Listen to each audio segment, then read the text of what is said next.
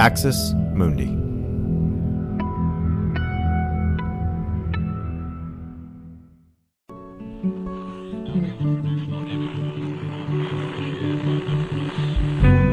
Hello, friends.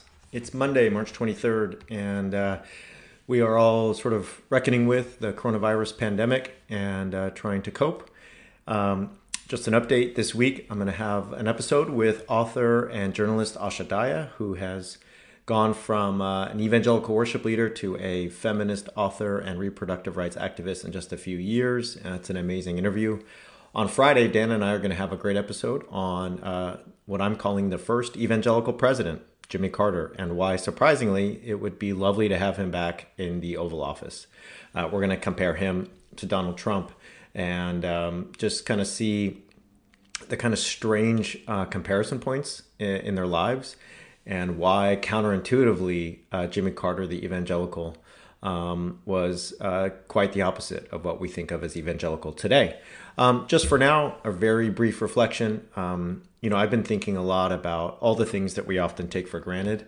All of us are stuck in the house and we're missing out on small things like weekly lunch with a friend, big things like birthday parties and celebrations, and even bigger things like a wedding. I know some people are even having to think about how to bury their loved ones during this time. And it made me think of a quote from Gerald Murphy. Gerald Murphy was part of the Lost Generation in the 1920s. He was very close to F. Scott Fitzgerald and Zelda Fitzgerald and other members of the Lost Generation. And, he was very privileged, but inevitably, as happens in life, despite how much money you have, people get sick, people have a hard time. And that happened with him. His friend Zelda Fitzgerald went to an asylum because she was mentally ill. One of his children went to a sanatorium because he was very, very sick and then died. And then, of course, the Great Depression happened and there was kind of worldwide suffering. Here's a quote he gave to F. Scott Fitzgerald back in those days.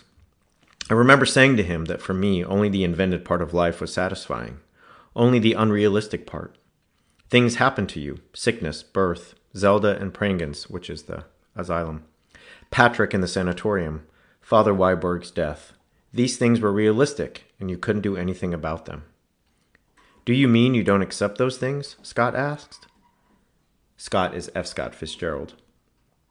I replied that of course I accepted them, but I didn't feel they were the important things, really. And I know this could be taken the wrong way, as if birth and death aren't important, but I don't think that's what he's saying. Thanks for listening to this free preview of our Swag episode. In order to get access to the full episode and so much more, become a Straight White American Jesus premium subscriber by clicking the link in the show notes. It'll take you like 2 clicks, I promise. In addition to getting access to this episode, you'll have access to the entire Swag archive, over 550 episodes. You'll also get an extra episode every month, ad-free listening, Discord access, and so much more. All that for less than $6 a month, and it helps us keep our flag up and continue to safeguard democracy from religious nationalism, extremism, and rising authoritarianism. Check it out. It's not hard, I promise.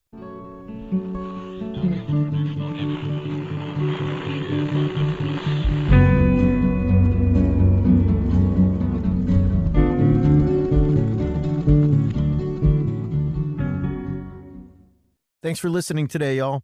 As a reminder, you can help us keep doing this pro-democracy work by becoming a paid subscriber. Get ad-free listening, access to the 500-episode archive, a premium episode, and more. Go sign up now. It only takes a few clicks. www.axismundi.supercast.com. The link is in the show notes.